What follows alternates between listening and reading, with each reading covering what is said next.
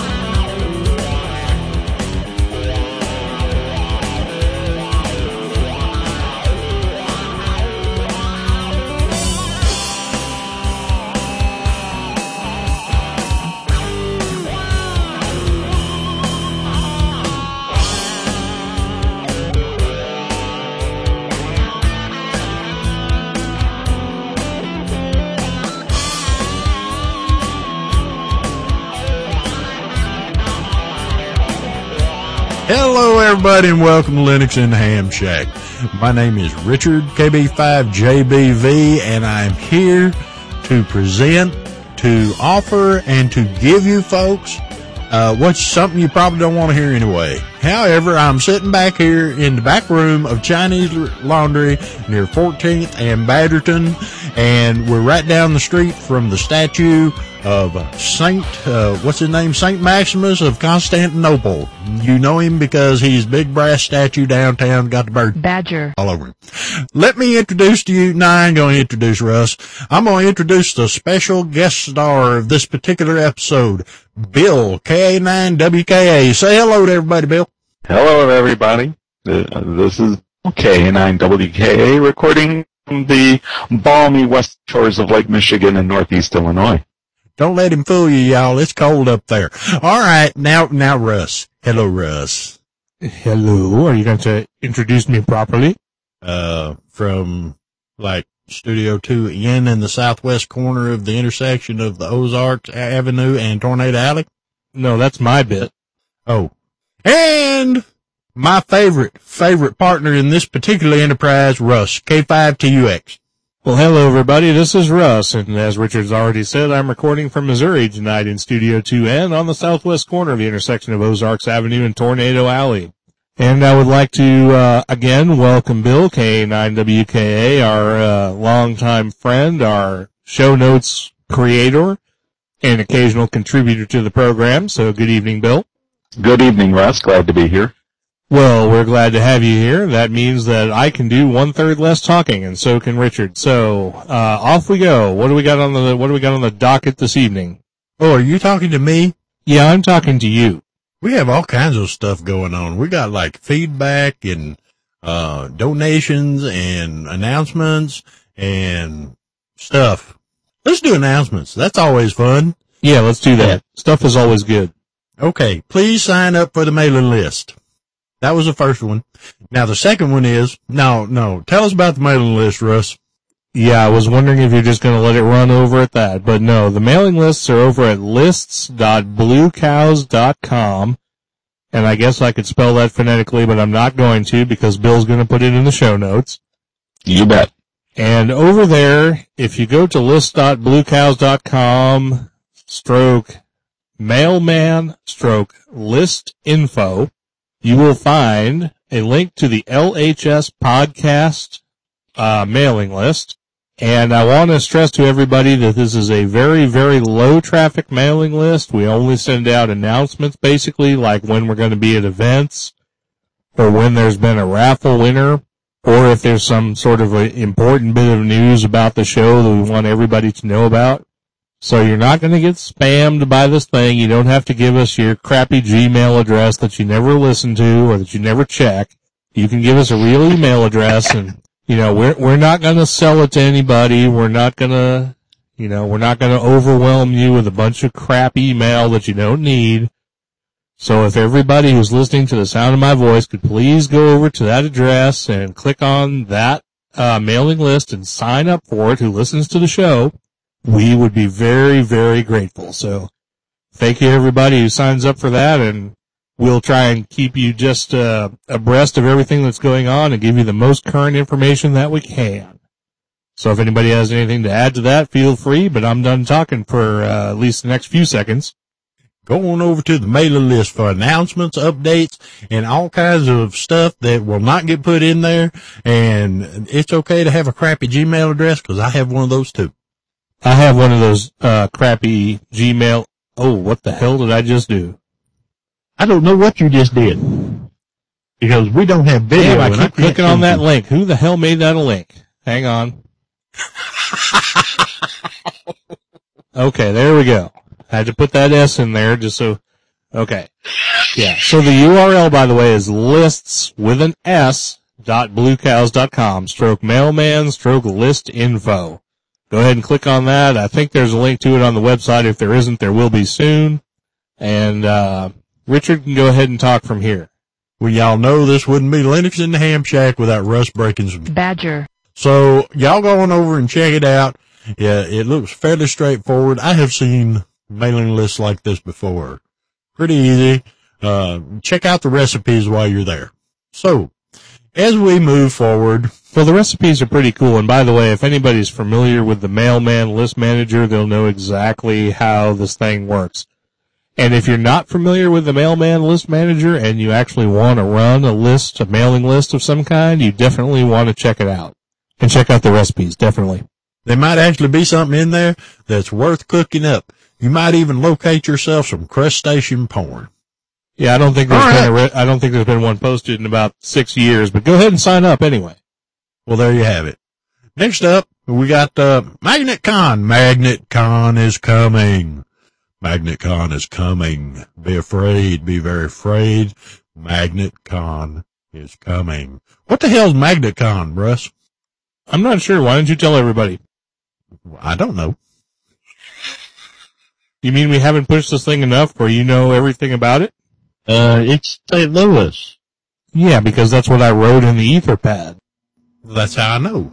Alright, the Magnet Conference is the Mid-America GNU Linux Networkers Conference. It's going to be held from May 6th and 7th, 2011 at the St. Louis Union Station Marriott in St. Louis, Missouri. I and Cheryl and a bunch of other people are organizing this conference, and we want to make it twice as big as Southeast Linux Fest and Ohio Linux Fest combined, so we need to get everybody to come to it. Go to magnetcon.info. That's Mike Alpha Golf. I see somebody typing it as I speak, so it's kind of throwing me off here.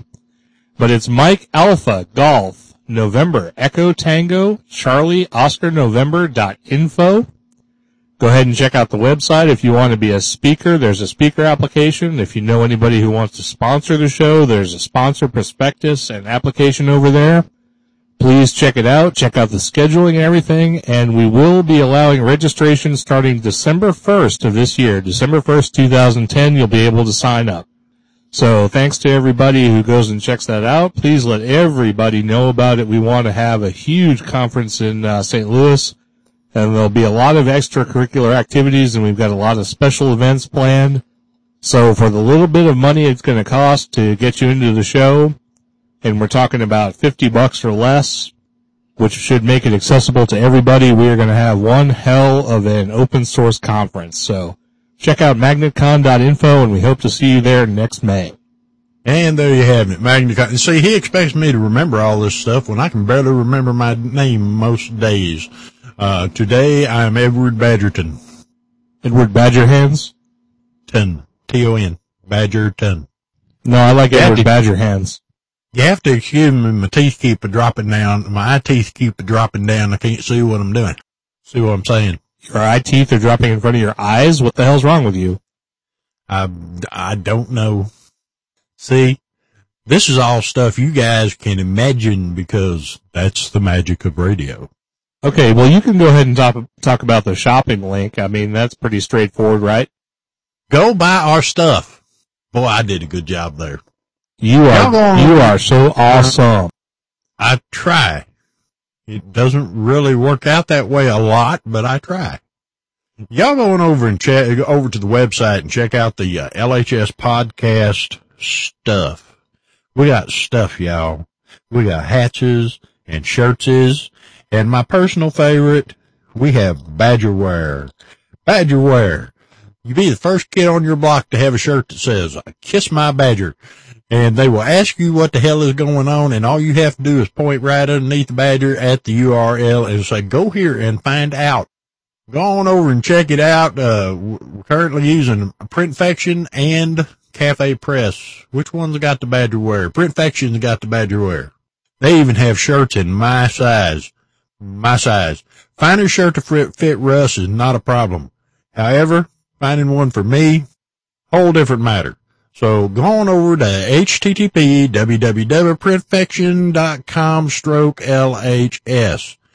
Or alternately, go over to www.cafepress.com LHS podcast and check out our fine selection of outerwear, upperwear, lowerwear. I don't think, I had people get on me about the Speedos over at Resonant Frequencies. So I don't think we have any of those, but y'all go over and check it out. In fact, I received my Linux in the Ham Shack hat today and will display it proudly, including the little 25% off purchase coupon that's attached to the bill. Y'all go over and check it out.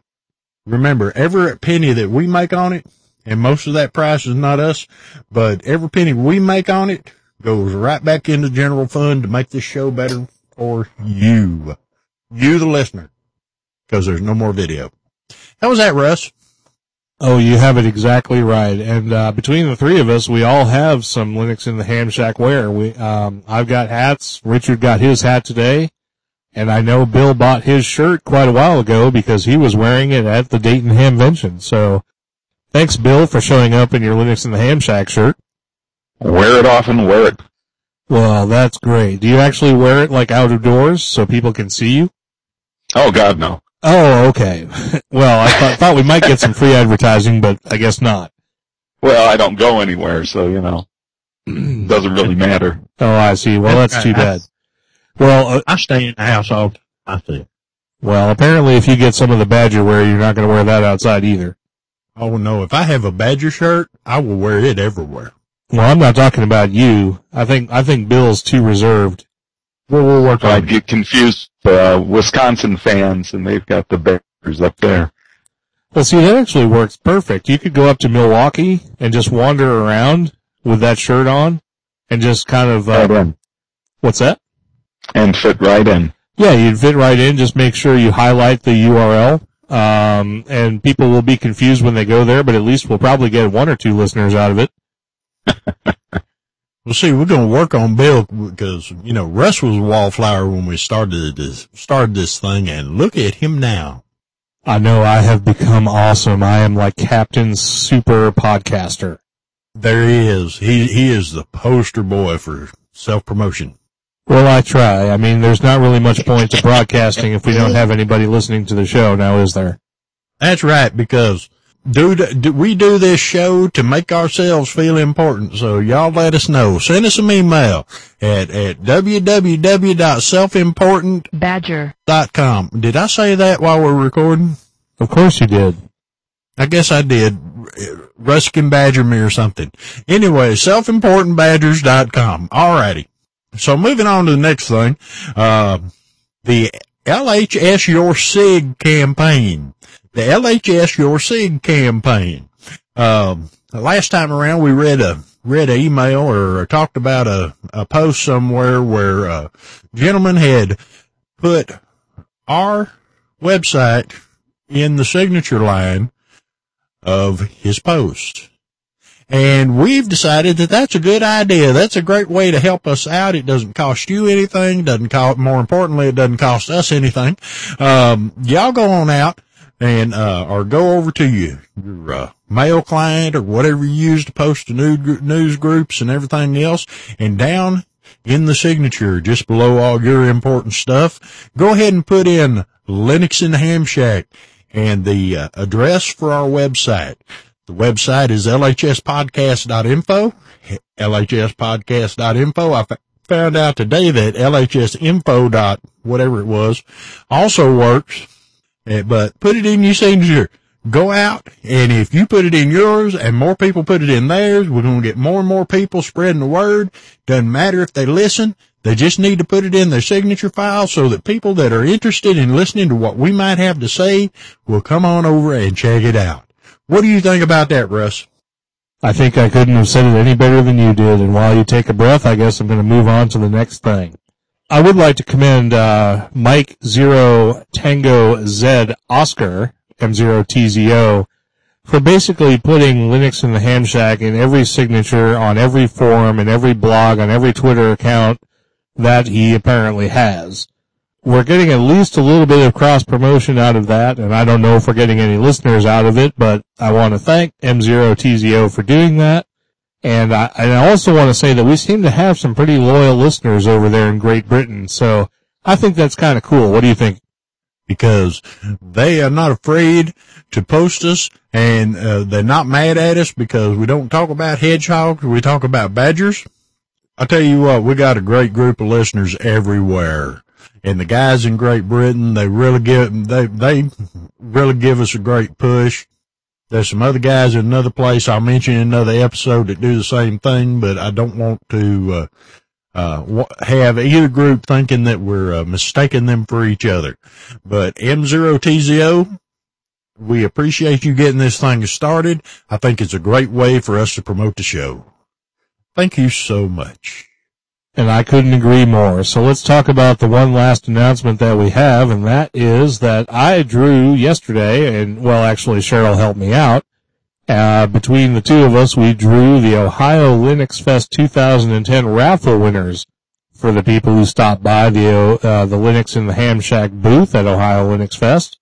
I want to once again thank everybody who did stop by and who talked to us about Linux and amateur radio and everything else that they talked to us about at the show. And I want to announce those people who won prizes there. Our third prize was a Linux in the Ham Shack ball cap, just like the one that Richard is now proudly wearing. And since you can't see him, you don't know the fact that he's probably hidden it in a drawer somewhere. But anyway, we'd like to congratulate Dave S., that's Alpha Alpha 8 Alpha Alpha, who won the Linux in the Ham Shack baseball cap. That'll be on the way to you very shortly. Our second prize was a Linux in the Ham Shack t-shirt. And we want to thank our good friend Klaatu, who has been a good friend and is an excellent podcaster. Go check out his podcast, The GNU World Order. And no, that wasn't rigged in any way. His name actually came out of the bag when we selected it, so he's going to be given a Linux in the Ham Shack t-shirt. So congratulations on that. And our first prize was a hacked version of the Zip-It Instant Messenger device. This is a device that normally doesn't do Badger, but with a little bit of effort, you can make it do some pretty cool stuff. And I had already hacked it. I had put on the OpenZipIt firmware, and I had installed the Root Nexus Userland, which is the operating system, which is basically a version of Debian. It has the XFCE desktop running on it. It's a small device, but it's fun. It's got Wi-Fi built in.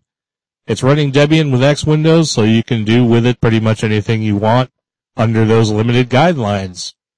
It contains an extra 2 gigabyte mini SD card, and that's all set up with an external power supply, and it's ready to go. And if you want to hack it to your own specifications, there's plenty of documentation out on the web on how to do that, but it'll work just like it is. And Rain C, Romeo Alpha India November. That's apparently his name. I sent him an email today and got a confirmation back with a mailing address, so we know he's a real person. So congratulations, Rain. You won the Zip-It grand prize for the OLF drawing, and hopefully we'll pick you up as a listener. I don't believe you're actually a ham radio operator at this point, but maybe we can push you in the right direction. So I think that's it as far as the announcements go, unless you get something to add, either Bill or Richard. And I'm going to sit by and I'm going to sit here on the side QRT. And if anybody has anything to add before we go to a break, let me know. He's just going to creak his old rocking chair back and forth. But that's okay. We'd like to thank everybody that participated in the Ohio Linux Fest raffle. We'll get y'all stuff out to you as quickly as possible. And it's nice to see that everybody won except Richard. You won a free hat. Okay. So I got a free hat and it's cool and it's happening and I'm going to show it to everybody. And he couldn't be more wrong. I have it hanging on the boom for the microphone right now because I don't have to have a hat on because we're not doing video. So with that, let's move on to one more thing, and then we'll take a short break. We received a donation from Torsten H. Thank you for sending in that donation.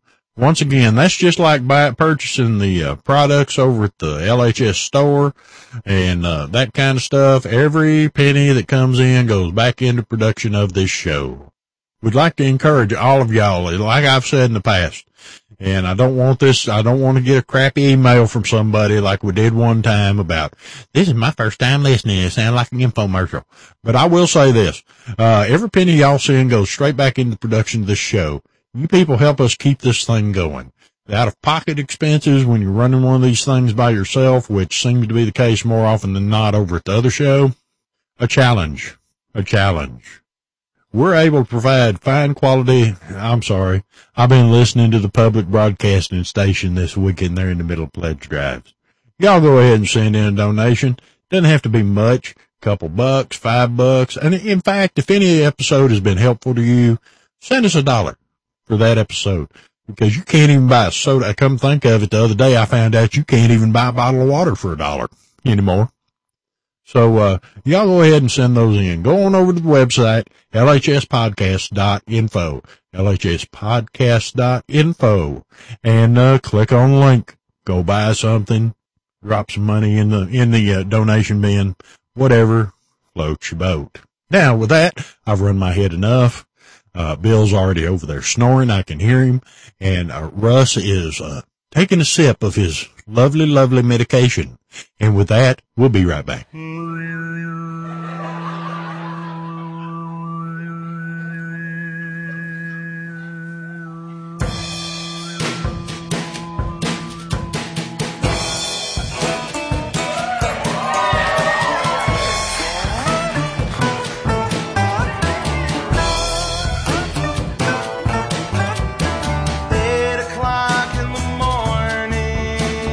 Outside my motel room, 8 o'clock.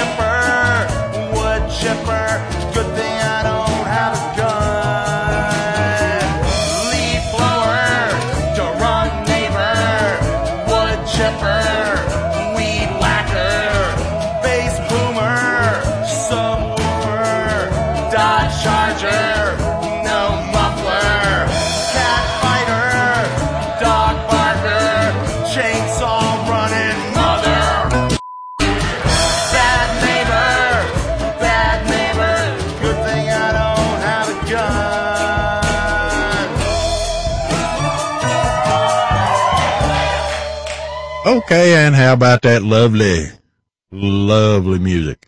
Y'all send an email to our music director. He would really appreciate it. He's not a short, bald guy on the TV late at night. Russ is actually our music director. He picks better music than I do because he hates everything I pick. So, Russ ran across an article today, and we wanted to talk about it a little bit, mainly because, more than anything else, it's a post by a gentleman who is well known for podcasting in the amateur radio arena and blogging and other things, and what he has to say sometimes does carry a little bit of weight. He wrote this post, and it has some really valid points to it, and it has some other points which I feel are a little bit out of touch, but that's okay. We thought we'd talk about it a little while, and we'll give y'all the URL at the end, and you can go ahead and check it out. So kick it off, Russ, and then we'll all jump in on it. All right, that sounds good. Well, this post was on amateurradio.com. We'll give you the URL at the end, and of course it'll be in the show notes. But this was from a podcaster who does the Cornbread Road podcast. That's Jeff, Kilo Echo 9 Victor. And I just ran across this today, and I thought it was kind of an interesting post. And while it does have a couple of what I would consider valid points, and I think most amateur radio operators might consider valid points, I think the rest of it's kind of gone astray a little bit, and we're going to talk about that. So let me read a little bit of it here. We're going to kind of go piecemeal through it. You can, of course, read it whenever you get a chance to read it and form your own opinions of this post. But we're going to read it here, little bits of it that I think are important, and we're going to roundtable discuss it. So let me start off at the beginning here where Jeff says, there was a time when developments in the realm of amateur radio were irrelevant in relation to the rest of the world. In those days, a young man might become interested in the technology of radio, and his first steps in that venture may have been as a radio amateur. Through building and experimentation, this neophyte might eventually make a living as a radio and TV repairman or find work as an electronics technician. He might even follow a path to become an electronics engineer, developing new methods and hardware for commercial or military communication. I don't think there's much to dispute in that introduction, but we're going to get down to something where it might be actually disputable. The point of this article is where he believes that we have diverged as a ham radio community and chosen to regress into the past as opposed to embrace the future of communication and radio technology, both as a hobby and as an engineering pursuit. Here he says, at some point in the flow of space and time, amateur radio reached a critical crossroad. It could proceed one direction into the future, or choose the other direction, a long and circuitous route back to the past. For good or bad, we chose to jettison the future and return to the past. Now, I think that's the first point worth debating, whether the ham radio community has decided to abandon all future technology, future developments in radio communication, and return to its basal radio roots, or whether we have actually established some sort of desire to continue into the future with advancing technology or not. At which point Richard and or I and or Bill are going to discuss. So, since I've read, let's go with Richard. What do you think? A lot of people, and even people like myself, I figure Jeff and I are probably in a similar boat. We've been licensed a while. We tend to look back at the way radio was. We look ahead at the way radio may become. We've seen changes in the interim. And, the biggest problem is sometimes you can mistake regressing towards the past for actual movement in a forward direction. One of the things he cites is CW. And a little further down, he says something about it being the lingua franca of amateur radio. And this is true if you look at the actual definition of lingua franca, which is basically a common language between two people that is not their common language, so that they can communicate. And it'll always be that way.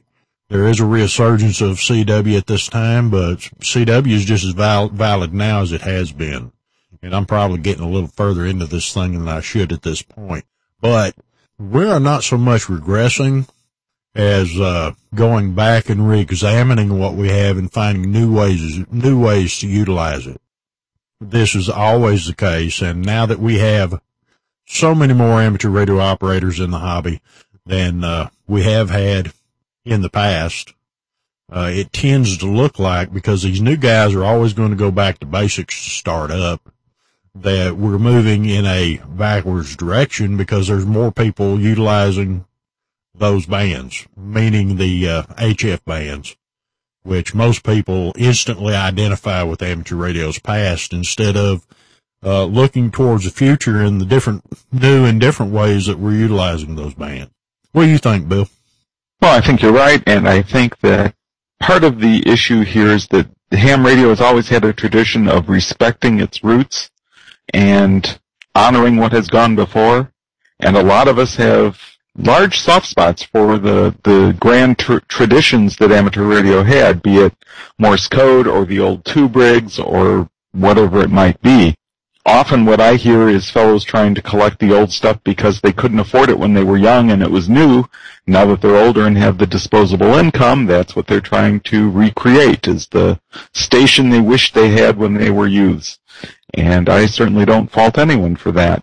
I agree he's ignoring deliberately, I think, some great strides we've made in the past 15 years, and I'm sure we're going to get to that in a few minutes, so I won't leap ahead. Well, let me also say, by way of sort of throwing in an interjection just specifically about CW, he kind of dismisses CW as an ancient technique. He talks about it being like Latin, a dead language that's no longer useful, but I think that's completely incorrect, because there's something specifically useful in radio communication about narrow bandwidth communication, which CW is. CW is basically a simple modulation of the AM carrier. And why is that important? Well, it's important when you have a very limited functionality in your communication options. The idea of being narrow bandwidth gives you the option of transmitting an extreme distance in many cases using very, very narrow bandwidth. What that avails you to is being able to make that transmission using much lower power than would be necessary to transmit, for example, voice or some sort of digital mode communication. And because of that, you're able to, in an emergency situation, for example, make a more viable communication to a station that might be further away or harder to hear or in conditions that are worse than would be available to somebody who is only able to communicate using voice, say on AM or FM or even single sideband, because the bandwidth involved in CW is even less than a single sideband communication. So to say that CW is like Latin, a dead language, and that there's no purpose for it in today's amateur radio community, I think is patently false. I think it has a purpose, and in certain circumstances it may be the only way that you can make a communication between two endpoints. That would be my discourse on that particular subject. If anybody has anything else to add to it, they're certainly welcome to. One of the things and I'm sure Jeff and I come from different amateur radio backgrounds in some ways. Everything in amateur radio, in my case, comes down to the lowest common denominator for me, which is emergency communications. And since more and more amateur radio operators now are learning the Morse code and getting up to speed on it, now that they don't have to have it, they want it, that's going to be a viable mode if there is a situation where communications have completely failed. CW transmitters, if you're out in the field, you can scrounge up the pieces to make a CW transmitter. I remember when I was 10 years old, I had a project kit where I made a CW transmitter now out of a wire, copper metal strip key, a relay, and a 9-volt battery, and was able to send signals, broadbanded as they may have been, covered everything I could hear on my AM radio, but I was able to generate a signal with that. And had I known Morse code at the time, been able to have a conversation using that. So you have to go back to the basics. Some things we're not going to abandon, and CW is gaining in popularity again. You know, just because the military has dropped it, they have far better ways to relay communications than HF. So we can't really use that as a standard. I really don't think we're in danger of Morse code going away, CW, as it were. The only thing that troubles me is recently I heard a guy call it Morris code, Morris. So, if anything, we're not looking back as, strictly as we should. So y'all got anything else on this? Well, I just wanted to say that just because we use what might be considered a regressive technology like CW doesn't mean it isn't useful. Well, holding on to a root technology because it's effective isn't a case of regression. It simply means you are being pragmatic and keeping a technology around that is useful even if it's old. And to me, that's not going back in time. That's just being practical. Well, that's right, and not to mention that, the fact that we're still struggling with a less than spectacular sunspot cycle, and if you're looking to make the long-distance contacts, you're probably not going to manage with voice until we get higher up in that cycle, so CW is about the only way to go, or some of the digital modes maybe. Well, I guess we can all agree that the one where CW is concerned, we can look at it this way. Even the new, fantastic, super hybrid electric cars have wheels on them. Well, that's true. We haven't quite perfected the flying technology yet, but I'm sure we're still working on it. Well, that's it's old technology, but it doesn't mean we're regressing on these cars. So what else have we got? Well, let's take a look at a little bit more of this article and see where we go from here. Future developments in the non-amateur world of radio from that point included cellular technology and the transmission of higher speed data over the air. Commercial applications for broadcast radio and television have changed radically and now include the imposition of digital methods. None of these new technologies would have even been the least bit foreign to the radio amateur had we taken the path to the future. Youngsters would have been encouraged to become involved in our hobby, as it could very well lead to a rewarding career in one of many growing and lucrative technical fields, just like in the earlier days. Well, do you think that amateur radio operators or people who are involved in electronics or radio communication in general have ignored things like digital television and satellite communications and all of the new things that have come along? I certainly don't.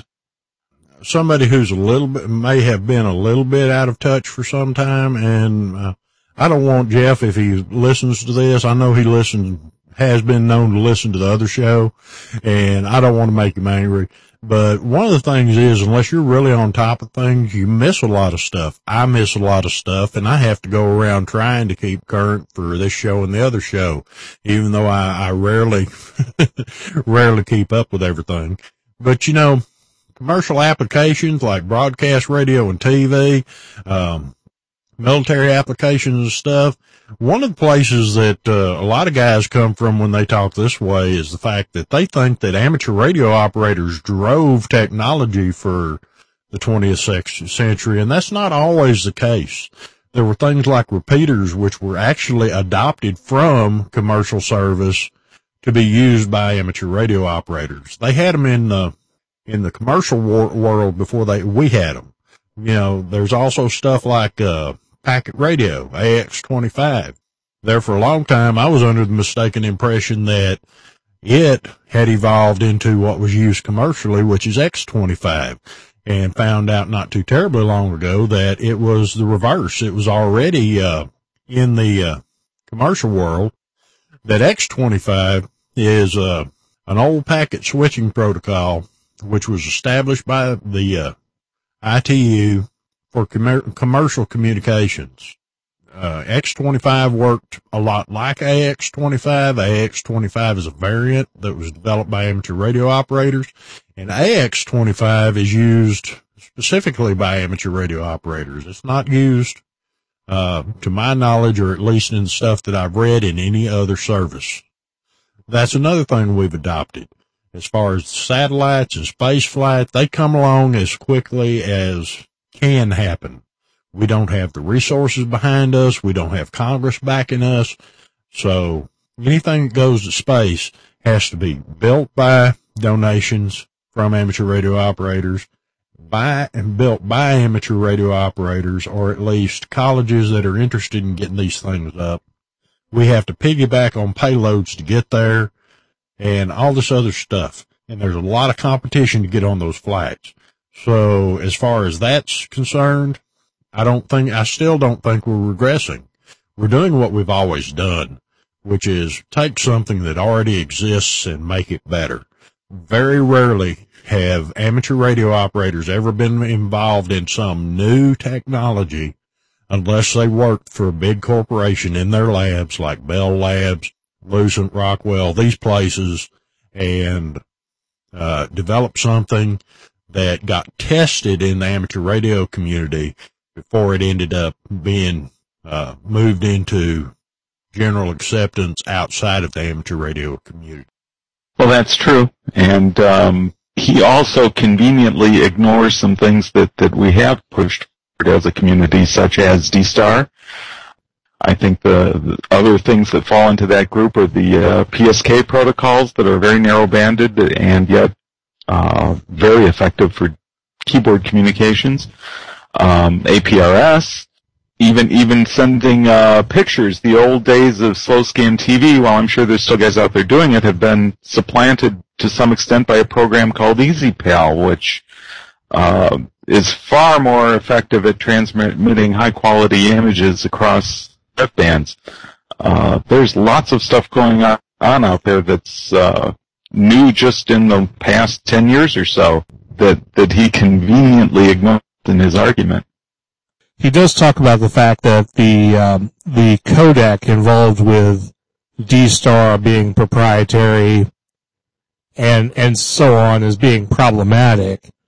You know, he does seem to indicate that there are things that we are doing as an amateur radio community to advance our knowledge and our understanding, but his overall argument seems to be that rather than try and embrace some of what he calls the harder technologies, we seem to be regressing into a community that is just doing things that are easy, that are older, that are understandable, and we don't seem to be leading the charge into the future.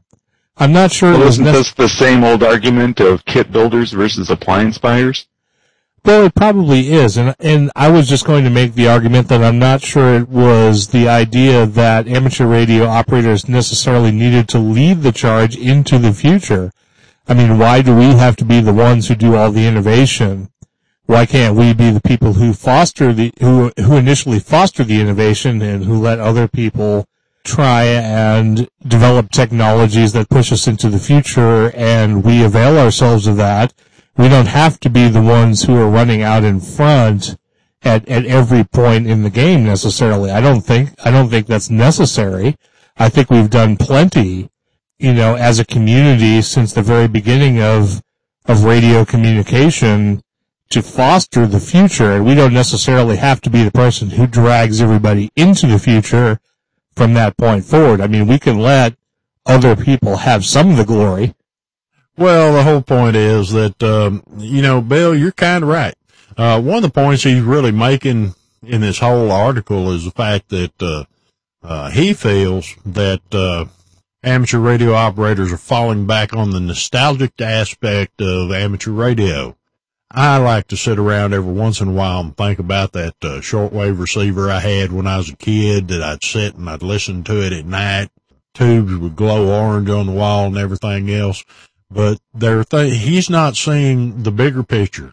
Like I was saying earlier, since the late 1990 and the advent of the codeless technician license, I know I'm going to get a letter about, oh, you're no coder bashing and everything else. No, I'm not. I'm fixing to tell you all the way I see it. Since the 1990s, we've had a huge influx of amateur radio operators. There was 1/3 as many or less amateur radio operators in the United States than there are people living in the county of Dallas County or in the city of Dallas, Texas, when I got licensed. And now the ranks have swollen. We're not in jeopardy. We were in jeopardy for a long time of losing our stuff to commercial interests. We're still in jeopardy, but not near as bad. And he's concerned about that, but he doesn't take into account that with that huge influx, the people that are out there actually doing the things, building kits, working on antennas, working with the new stuff like high-speed multimedia, which is on bands that most amateurs can't go get the equipment for off the shelf. Well, not at high-speed multimedia. That's a different deal. But you got the microwave guys out there building their own transmitters and receivers. And you got satellite people out there working with new stuff. And in the case of high-speed multimedia, we got lucky with that because a lot of the routers that you get off the shelf technology, once again, taking stuff that exists and making it better, which is what ham radio operators are good at. You take these off-the-shelf routers, run them in our bands under Part 97 instead of Part 15, and there's a lot of progress in that direction. Y'all were talking about D-Star a while ago. Yes, the AMBE chip and associated codec is proprietary, but there's been quite a bit of activity and growth in the area of working on D-Star kit stuff that you can build yourself. You know, I would think being a podcaster, he would listen to some of the other shows, and I'll tell you right now, one of the podcasts in the amateur radio end that gets a huge amount of listenership is one about doing homebrew projects. And if y'all haven't listened to it, those of y'all listening to us out there, go dig it up and give it a listen. It's called Solder Smoke, the oldest non-news amateur radio podcast that's still running. I'm not going to talk about the second oldest right now. So, what do y'all think about that? You're very modest, Richard. You don't want to talk about your own show? I ain't going to pimp it right now. Well, like I already talked about D-Star and the other things that are, you know, and I think he's kind of missing the point on that. But unless Bill has something he wants to add to that, I want to move on to the next thing, which is contesting. So go ahead, Bill, if you want to say something. Well, my only final comment here about that, actually the article as a whole, is that I'm wondering if he isn't saying some of these things just to push our hot buttons and see if he can't get a discourse going, because I find it a little difficult to believe that he would dismiss some of this stuff as easily as he seems to be doing. Well, that may be the case. I actually kind of get the impression that he seems to be a rather disgruntled amateur radio operator, and if you look at his blog, some of the things he says in there seem to corroborate that evidence. As a matter of fact, let me give you a little bit of evidence in my favor here. The second sentence in his blog at ke9v.net says, I'm an electrical engineer, nearly 30 winters at the coalface, a product of the 20th century who has found little to like about the 21st. I take from that the things he says in his article over at amateurradio.com, he actually believes. I don't necessarily think this is strictly a troll. It's not a hot button issue that he's pushing specifically to get a discourse going. I actually believe he believes the things he's saying here. Well, he paints an awfully bleak picture, and I'm not sure a terribly accurate one. You've got to wonder if he's reading QST and some of the other trade magazines for amateur radio, and example of some of the things I've seen recently that impressed me greatly are the contests that QST ran, ARRL ran recently about inexpensive transceivers and then inexpensive homebrew amplifiers for those transceivers, which are incredible. It shows that there is some real talent out there and people willing to share their talents with the rest of us. I think a lot of what those designs have done will push technology forward. And that's the whole thing. Amateur radio over the last at least 20 years, I can't really speak to it before that, but over the last 20 years, we've gone from something that is mostly getting a radio and getting on the air and doing everything on phone or CW and occasionally on packet. We used to have a really good mode we called AmTOR, which was part of the basis for the current PACTOR stuff and everything, but things have changed over the years. We all are resistant to change, but the problem is that these new guys are coming in, they know new stuff, and it's the whole thing I was talking about a while ago. There's still people out there pushing forward amateur radio. We're getting new modes and stuff like that, SDR radios, all this stuff. It's hard to see it sometimes when you're surrounded by a bunch of folks that are just on there because they thought it'd be neat to get amateur radio license. I know a lot of people like that. Also know some that still get in there and try and keep up with the technology and do what they can. In fact, one of the biggest innovators or one of the biggest groups promoting D-Star in the country is based here in DFW. One of those guys, N5OOM, I think it is, he's up on the cutting edge with the D-Star, the APRS, which is not so cutting edge. It's 10 or more years old. All this stuff they're just not seeing, and it's easy for guys that have been around to spend so much time longing for the past that they actually lose sight of what's going on. I was talking to Jim Haney at a Ham Fest right after he stepped down from being president of the ARRL. One of the things he said to me was he had looked at the entry-level ham radio test at that time, and because of the stuff on it is so different than what it was when he came in or I came in or that kind of stuff, that he really didn't think he'd have been able to pass it. And that's because there is stuff out there that's being used that some of us have never seen. Anyway, I have digressed. So what's next, Russ? Well, what's next is actually something we've kind of been talking about, which is contesting, or we brought it up at least briefly. And his KE9V seems to dismiss contesting as pure entertainment and it not having any other particular value to the amateur radio community. And I wondered what you two think about that statement, or whether you think that's true or not. Well, quite frankly, that's another thing that you might miss. Once again, my mind is geared towards emergency communications. My main reason for being an amateur radio operator is to handle emergency communications when I'm needed. So when I look at something, I look at it from that perspective.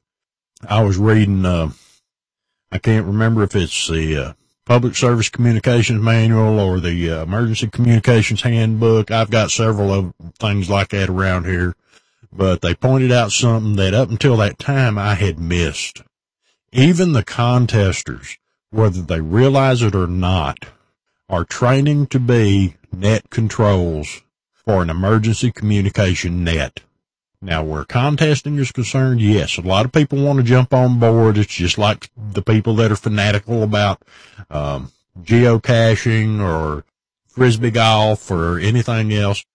They like the challenge of that. There's a challenge to them. They like getting in there and fighting these other guys, trying to get these stations and everything else. But the bottom line is they're training in something they may not even realize they're training in. And when the time comes, those net controls will be available. Because if you sit down and dissect contesting, if you've ever done it, if anybody out there listening's ever done it, if you sit down and you dissect it and then think about it a little bit, you'll see that it has most of the characteristics of handling a high volume emergency communications net, and you're the net control. So what do you think, Bill? That's absolutely right. And if you look at some of the stations these serious contesters have put together, they're extremely sophisticated. And these are the guys that are pushing the art of networking computers together with their radios, doing automated control of the rotators, the logging of contacts, and their antenna systems are state of the art. These guys never rest, and their stations are under constant states of improvement. And I'm sure they're watching all of the trade papers and whatnot to see what the next greatest thing will be that might give them a few extra points in the next contest. And certainly it's all a matter of wallpaper to them at some level, but you're exactly right. What it really is an emergency simulation. Exactly. And one of the things I don't say near enough anymore that I used to say all the time, in fact, every conversation I had with an amateur radio operator, especially if they were a new amateur radio operator, is that everything we do in the amateur radio hobby is training for something else. I hate contest weekends. I hate them. If I try and get on the radio on the weekend, I hate it because the contesters are just eating up the bands and everything. But I'm not going to jump in there and cause problems. I'm not going to try and start my own little crusade to stop these contesters and everything else, because I understand that even if they don't realize it, they're developing skills that can be of advantage in cases like Katrina, Oklahoma City bombing, stuff like that, because I live in an area that, we got 2 major airports. We have north, south, east, and west major rail lines running through here. We have 4 or 5 interstate highways that converge here, and the possibility of, plus I live in Tornado Alley, and about 400 or 500 miles from the ocean. So the possibility of us having a need for that type of communications is something that is a real thing to me. So let the contesters go. They're not hurting anything, and they're actually learning something while they do it. And the other thing is, I would like to add, is that I don't believe that just because we have amateur radio operators who are skilled in the hobby, who are standing outside their little huts near Buckingham Palace in their red uniforms and bearskin caps, keeping guard over the rest of us who actually want to be ready and prepared when emergency communication is necessary, is detracting from the hobby or preventing the advancement of communication engineering or innovation in the radio communication space.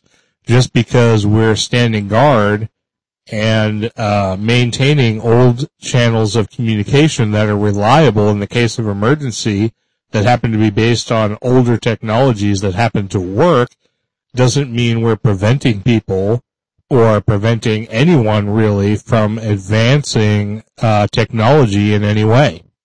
And the whole point is, we can't throw this out before we have something better. And once you get up past about 1.2 gig, currently the technology is not in place. There hasn't been enough moving forward to be able to consider that a good and usable wavelength, frequencies, whatever. I mean, until I am able to communicate from a base station at my house on a simplex frequency, 30 to 35 miles on those frequencies, and I'm talking about 1.2, 2.4, the stuff that's up higher than what we're using right now. Until I can do that reliably, I'm not going to throw out my 2-meter rig, because I know that I can contact the EOC in a city on the other side of the county from this house, because I've done it during a simulated emergency test on a simplex frequency with no repeaters in the mix. And I'm not using much more than a piece of coax strung out the window up to a vertical antenna on the roof.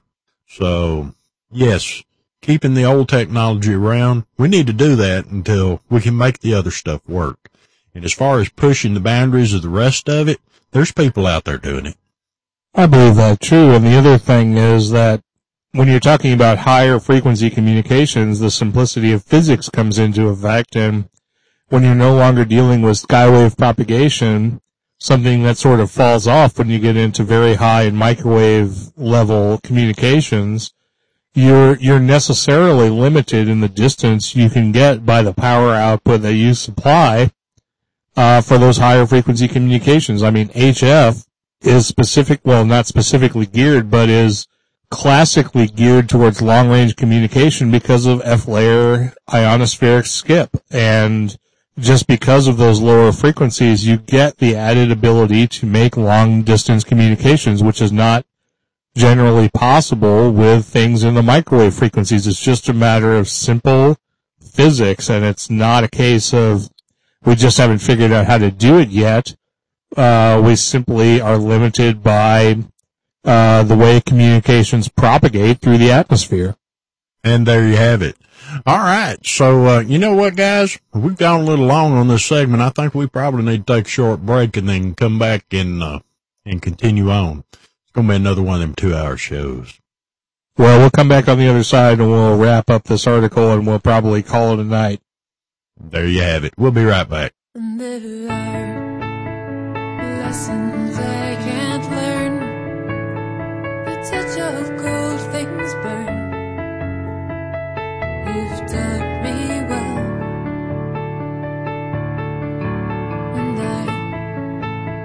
I wish you'd left my head before words had fled and left this well.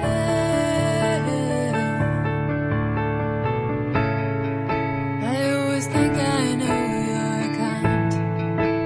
It's a trick of hopeful minds.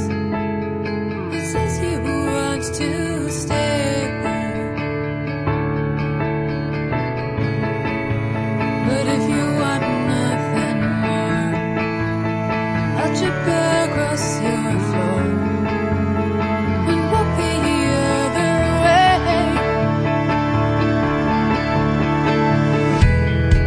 'Cause I'll choose nothing, and I know that I'll lose nothing. 'Cause in the blink and flow of time, I'll know that I true nothing.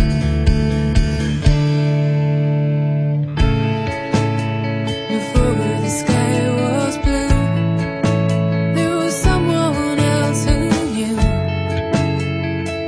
your song too well. But I never saw more trace than the shadow cross your face.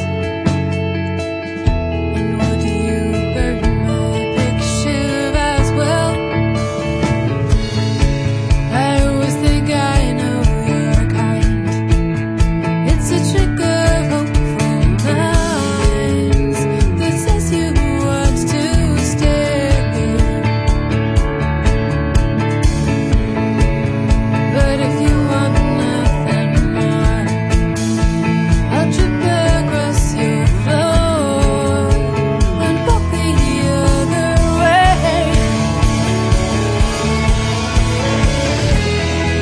'Cause I'll choose nothing,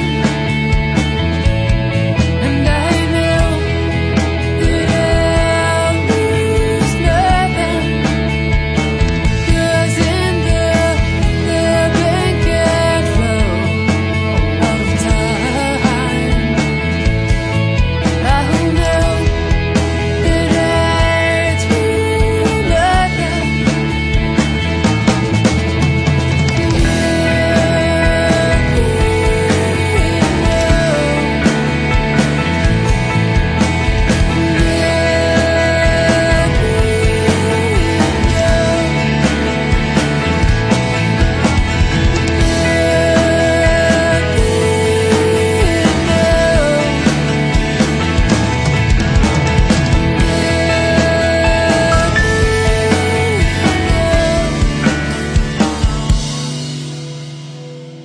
All right, and we're back. Man, we are having a spirited discussion about this article that Jeff put over on, and Jeff, we love you, man.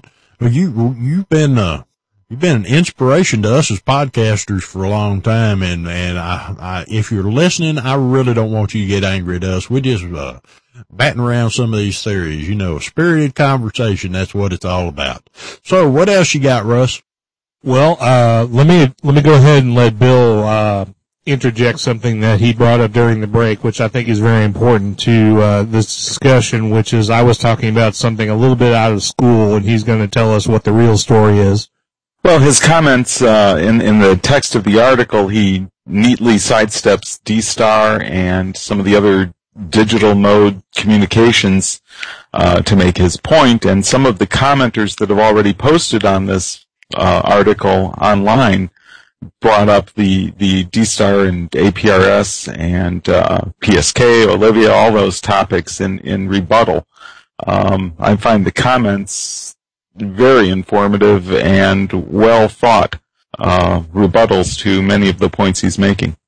Yeah, and in fact, yes, y'all go over and check this out and make sure you check the comments out because, yes, there are definitely some people that actually know what they're talking about commenting on this particular article. In fact, what really caught my eye was Sean VA5LF today posted one, and the actual portion of it that caught my attention is the paragraph that says, if HF isn't your thing, take a look at D-Star. While some may decry that the expensive transmitters and proprietary AMB codec or whatever else, a vibrant homebrewing community is springing up around this technology. And that is the case. We always take stuff and make it better. And that's a lot of times people who haven't spent a lot of time paying attention don't understand that very few new things have come out of amateur radio. But we sure have taken our fair share of stuff off the shelf and made it work to suit our needs. That's the whole point. So, okay, where'd we leave off, Russ?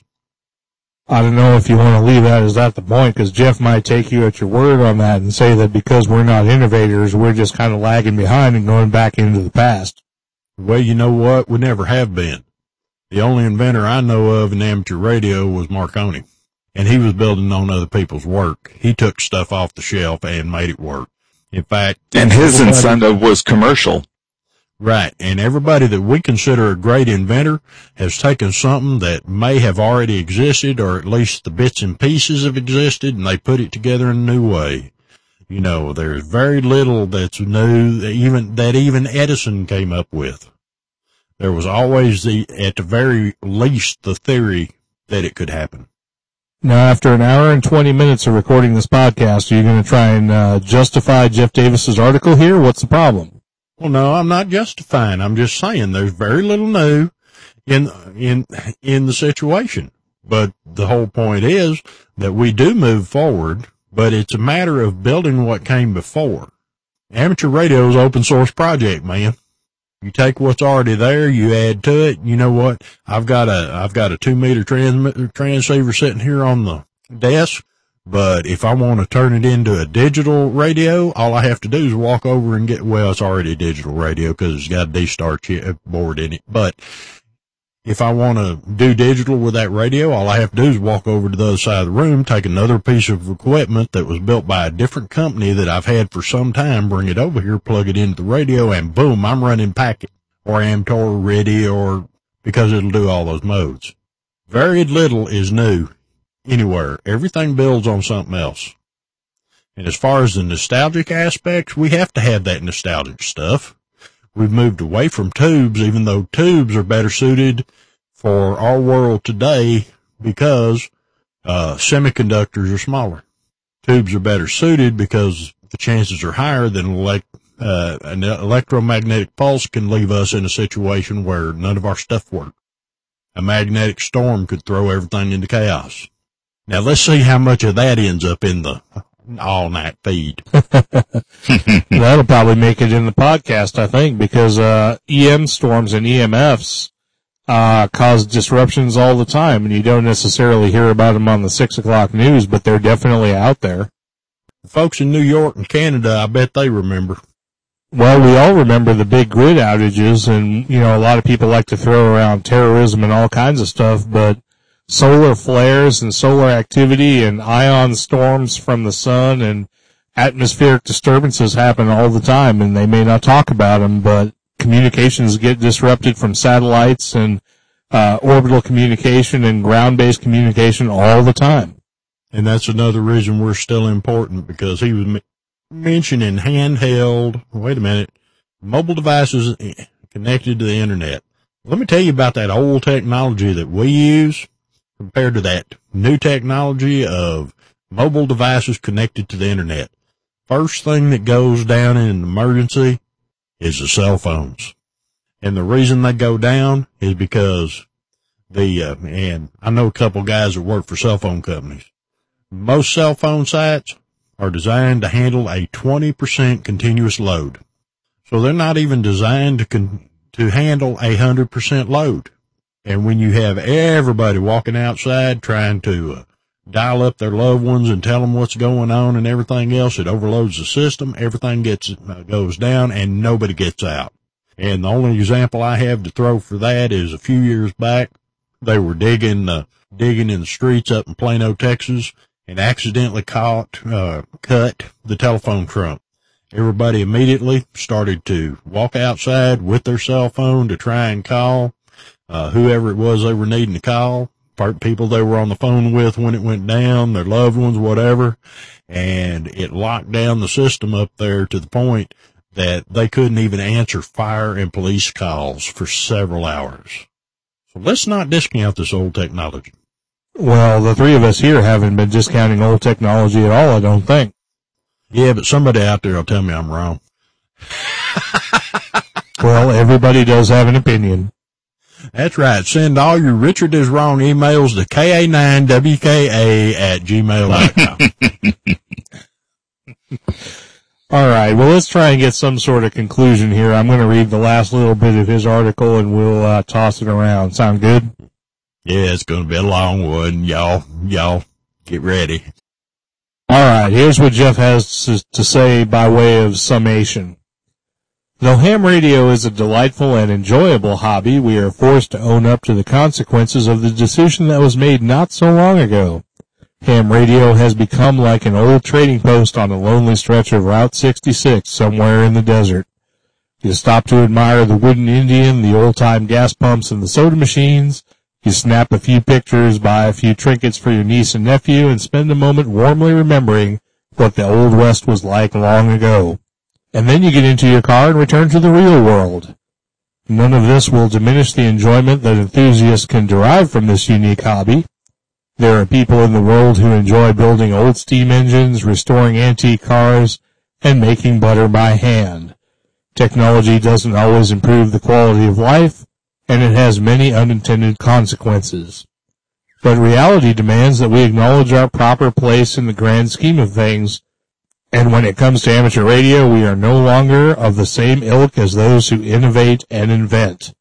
It's been decades since we last put a dent in the universe, and it's probably best that we live out our days quietly playing with our radios. Okay, guys, discuss. Well, once again, I don't know what direction he's coming from in this article. I would hate to think that it's the one that's most apparent. There was a guy on Twitter for a while that would go around screaming and hollering about ham radio is dead. It's dead. It's a dead thing. The fact of the matter is that one of the reasons that this old stuff is so prominent at this time is that is how we get our proper respect from the United States government. And the whole point there is that there's lots of money been put out. Once again, I've got that doggone emergency communication hat on. But the whole point is there were grants, there were new laws passed. There's been so much stuff done since the work with Katrina, the work with Rita, the work with other emergency communications related situations, the fires in California, stuff. The earthquake in Haiti. The earthquake in Haiti, you're right. And all this stuff, and it's the reason that seems to be the most prominent thing at this time is because that's how we get the attention of the people that we need to like us the most, because they're the ones that can take our privileges away in a heartbeat. That doesn't mean that the new other cutting edge stuff is not going on. It's just not the stuff that we're going to see in casually looking at the hobby at this time. I know hundreds of amateur radio operators on a first name basis. Of those hundreds, there's probably a handful who actually pursues something that is new. Digital slow scan TV, microwave operation, satellite communication, D-Star and high-speed multimedia we were talking about. Everybody knows that I don't see a point in D-Star, or not D-Star, APRS. Don't see a point in APRS, but that's mainly because it has fallen below the expectations that everybody had for it when it first came along. It is still a usable tool. The whole point is it's easy to miss what's going on to make our hobby move forward, because we have to rely on the older technology because they are proven technologies, and those are the ones that the people who are actually our bosses are going to want to see in operation when they're needed without fail. What do you think, Bill? I agree, and I think that to some extent you're also right that amateur radio has not necessarily been the source of all innovation in radio for much of its life. I don't know that it needs to be. As you've said often, it's best at taking existing technology and adapting it to its own needs. And it does that very well, usually less expensively than before. Realize, too, that amateur radio operators are a small fraction of the population and therefore, by definition, a small market for commercially produced items. So it's difficult to get the state-of-the-art stuff to us from a manufacturer. They don't see a huge profit in it. And yet there's a constant stream of radios available in the stores. So there must be somebody buying things, and there have certainly been improvements, whether it comes from the independent amateur in his garage or a concerted engineering team at a radio manufacturer, and perhaps they apply those technologies to the commercial world. But if we benefit as well, I see it as a win-win. Certainly the radio I've got on my bench now far exceeds the capabilities and features of the one I started out with when I first got licensed. Ain't that the truth? Well, at the risk of making a simplistic argument, I think that the amateur radio community is really keeping up with things in a way that other technologies really aren't, because you can say that, I mean, just take a look at a very specific example of Echolink and IRLP, which are amateur radio technologies keeping up with current developments by using the internet and voice over IP in a way that augments the hobby of amateur radio. But when was the last time you saw the internet trying to propagate itself using EME? Yeah, never. Well, that's true, and we can get into a big, long discussion about the internet and satellites, because that was an issue at one time, which has dropped by the wayside several years ago. In fact, it was a rather large discussion because they wanted the 2-meter and 440 bands. But I understand where you're coming from on this, Russ, and that's the truth. They don't try to use some of the things that we're using because they don't think it's viable. Using EME for the internet, we know it's possible. It would take some serious horsepower to do it, but it is possible. And, you know, you look back at the technology when I got licensed. Bill, you were talking about your first rig. My first mobile rig had 10 channels. 2 of those you could set up as AB channels for odd splits. You had a little knob on the front to switch between positive, negative, and no offset. They had great big giant LEDs, and it put out a whopping 10 watts on high power. One I had right after that, because I had to have a radio that had a tone board in it, you had to pop the top off of it and reach in with a screwdriver and turn a pot on that tone board to get it where you wanted it, and then put the cover back on. So yeah, I remember those. And I mean, understandably, the equipment that we have available to us at this time, well, I'll tell you right now, I moved from Kenwood mobile rigs to ICOM mobile rigs because of the D-Star thing, and these ICOM radios feel like toys I'm afraid I'm going to break them. Now, I have a Yaesu HF rig, which is more substantial, but it's still not as substantial as some of the older radios that I had.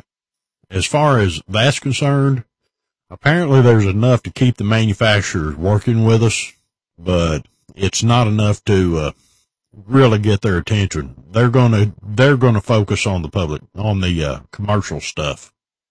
Well, from the perspective of pure innovation, it may be the fact that while EME and meteor scatter are not particularly practical, it may be fairly difficult for the average hobbyist to communicate using those methods.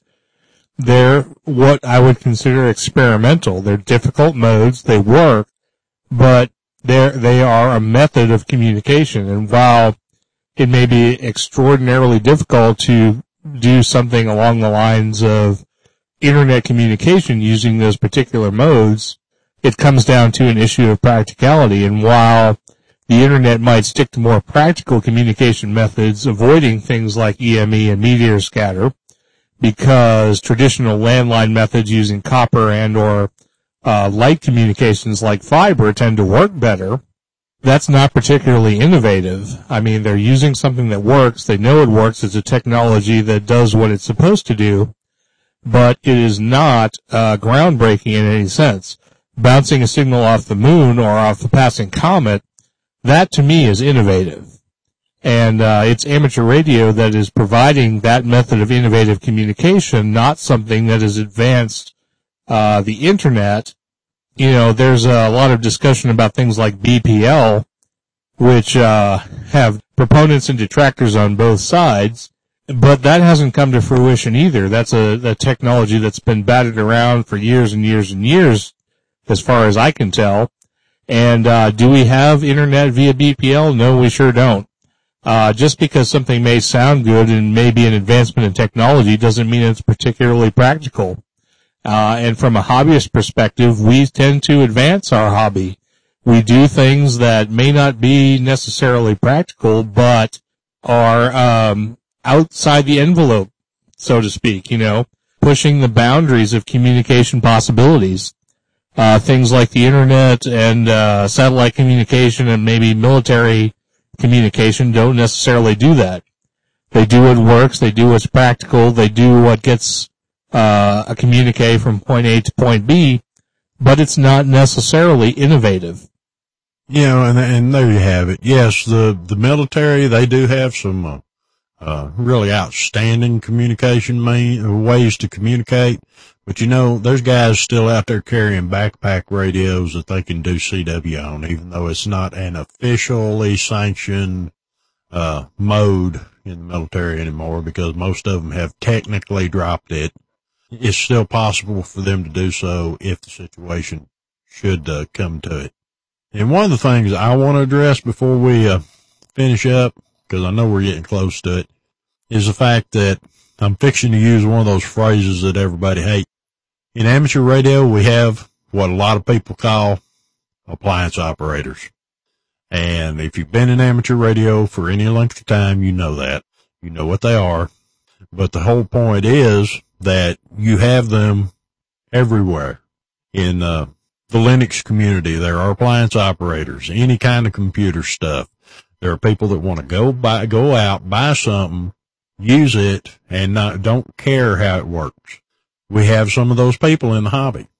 But just because we have some of those people in the hobby doesn't mean we need to discount the people who dig in.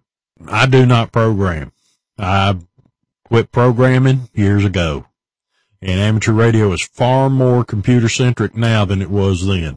And, but I can build antennas. I can fix a lot of the things that might go wrong with my equipment and that kind of stuff. However, there are some people that just thought it'd be neat to get an amateur radio license, and they're out there, they went and bought their radio at a store, bought an antenna to go with it, put it all together, and spend all weekend working special event stations or whatever. There's that kind of group in anything you do. Doesn't matter if it's skiing, flying, playing chess, it doesn't matter. There's people like that in every group. They just want to do or use and not have to worry about the nuts and bolts of it. I say once again, that's no reason for us to discount the people who are out there building SDR radios, trying to figure out how to back engineer some of these programs so they can make something that's usable, that we can use. You know, that's what one of the things this show's about. You know, Linux in the Ham Shack. Why Linux? Why not, WOS or Windows, for those of y'all who don't know? Why not Apple in the Ham Shack? Simply because one of the things we're looking for in our listeners, most especially, are those folks that are interested in the nuts and bolts of things. Not just the computer, not just the operating system, not just the piece of amateur radio equipment, but people that are interested in the nuts and bolts of how these things work, because you are the people that will be moving Linux forward. You will be moving amateur radio forward. You will be moving other things forward in your everyday life. And amen, brother. No, that's the whole point of the thing. I don't think we've lost our future. I think our future is there. Unfortunately, over time, people become jaded and they don't see that the future's still there. Amateur radio may move ahead faster, it may move ahead slower, but it's still moving. It's not dead yet. Now I put everybody to sleep except for a while ago during the pop quiz. Somebody else say something so I can take a breath. All right, Bill, take us out. Well, my final thought on this is that while innovation in amateur radio may not come from an individual amateur in his garage or basement or whatever, it might come from a company that made its money from that amateur buying a piece of gear and upgrading regularly over his career as an amateur. So while a new licensee may not be able to come up, or might not be able to come up with the latest, greatest antenna or something, by buying his equipment, he's providing money for someone else who might. So vote with your dollars, folks. Get out there and buy a radio. There we go. I can breathe now. So, do you have anything else on this before we wrap it up, Russ? Well, I'll tell you what, I think this horse was beaten to death about, yesterday. Well, let me finish by saying, Jeff, Jeff, I was a listener of LDE. Russ is a listener of Cornbread Row. It just wasn't a good fit for me. But, we respect you, and, this wouldn't have even caught our attention if we didn't. If you're listening, I hope I didn't say anything to aggravate you too badly. Russ really doesn't care. But, hey now. But if you really are aggravated about it, please send, Bill an email telling him that you're angry. And he's within driving distance too. He can come get me. That's right. Come whoop your butt. That's right. You just sent Bill a death sentence. Be like a badger in the hen house. Anyway, y'all take heart. You're doing the right thing. And, we would be interested in what y'all think about what's going on with this. So, if Russ doesn't have anything else, do you have anything else, Bill? No, I look forward to maybe getting some feedback from the listeners on what they think about this article. I certainly thought it was interesting and well written, as much of what Jeff does is. And I hope he's really not this jaded on the hobby. I have a suspicion that at least part of him did this just to get a conversation going, and I think he succeeded very well. Thanks, Jeff. Well, there you go. Anything else on your end, Russ? I would just like to thank Jeff for his interesting and thought-provoking article. I don't remember exactly how I came across it, but I did, and I'm glad I did. I think we had an interesting and thought-provoking conversation for the last 2 hours, give or take, between the three of us. And whether or not Jeff is really as jaded as he is about the hobby, or if he was just trolling a little bit, trying to get some discussion started, I do believe it was a fairly thought-provoking article, one way or the other, and it got us talking and gave us an entire Linux in the Ham Shack episode. So if nothing else, I hope Jeff decides to listen to it, and I hope everybody else who listens to it gives us a little bit of feedback. I'd be interested to hear how people see the hobby, perceive the advancements of amateur radio in comparison to the advancements of other technologies that exist today. Something I'm looking forward to. So please send us your comments. info@lhspodcast.info. We'd like to hear from you. I think that's about it for me. We should probably wrap it up because I think we've been going way, way too long. All right. And yes, Jeff, thank you. And as Russ stated, the most important part of this whole article is the fact that it keeps us from having to work so hard. So, with that, this is KB5JBV. What's his name? Who's it thingy? This is KB5JBV from under his rock somewhere in Chinatown. And you can contact me via email at kb5jbv@gmail.com. kb5jbv@gmail.com. Or we're back on the social networks. So go on over there and look for KB5JBV and say hello at the very least. So with that, I'm going to toss it over to Russ, and then he can toss it to Bill, and then everybody can have a wonderful time and we can head on down the road. Go ahead, Russ. All right. Well, this is Russ, K5TUX. You can find me out there as J.R. Woodman on most of the very popular social networks on the internet and maybe a few of the unpopular ones. I happen to be K5TUX over at 73s.org. That's N7ICE's rather nice ham radio, blogosphere, and social networking site, so check it out if you haven't already. You can contact us by emailing us at info@lhspodcast.info. You can leave us a comment on the website, lhspodcast.info. Just click on an article, send us a comment, we'll get it, and we'll talk about you in a future episode. You can even leave us voicemail, 888-455-0305, or direct not toll-free at 417-200-4811, and we would definitely like to hear all of the voice feedback that you'd like to leave us. I think that's about it for me, and so we'll let Bill give you whatever information he wants to give you, and then we'll wrap this sucker up. Very good. My name is Bill, Kilo Alpha 9, Whiskey Kilo Alpha, and I have an email address, Kilo Alpha 9, Whiskey Kilo Alpha @lhspodcast.info. At least for the moment, until Richard decides to pull the plug on that. So, thanks for listening, everyone. I certainly enjoyed it. I hope you did too. Yeah, y'all send all your hate mail to Bill. Bill's the one that did it all. In fact, he was sitting here in the room with me, making me say most of the stuff I done said. So with that, we'll see y'all next time. Y'all have a great 2 weeks. Badger.